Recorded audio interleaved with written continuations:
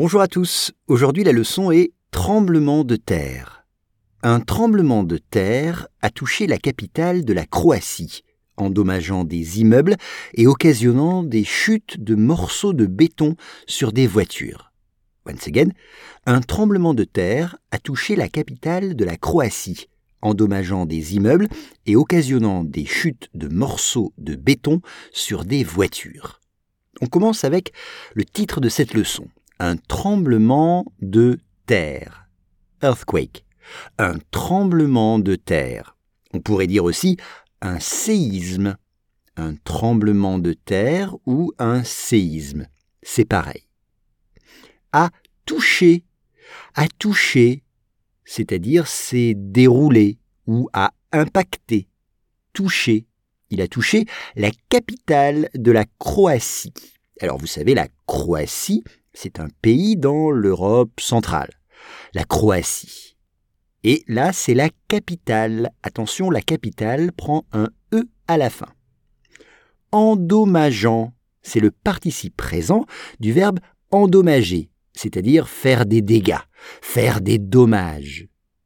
Endommageant, regardez bien l'orthographe, c'est un mot assez difficile à écrire. Donc, damaging en anglais. Endommageant. Des immeubles.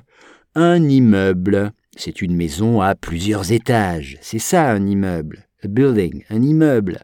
Exemple, dans mon immeuble, il n'y a pas d'ascenseur. Je dois prendre les escaliers.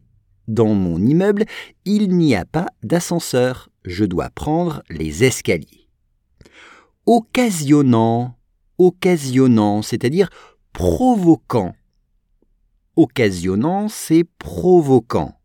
Exemple, les chutes de neige occasionnant des bouchons sur les routes vont nous mettre en retard. Les chutes de neige occasionnant des bouchons sur les routes vont nous mettre en retard.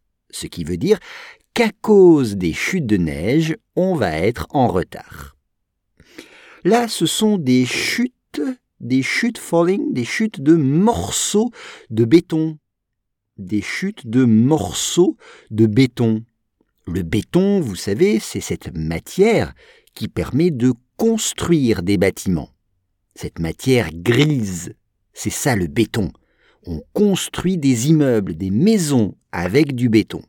Et ce sont des morceaux, chunks, des morceaux. Exemple, des morceaux du toit sont tombés par terre. Des morceaux du toit sont tombés par terre. Le toit, T-O-I-T, c'est roof en anglais. Et enfin, sur des voitures. Sur des voitures. On cars, sur des voitures.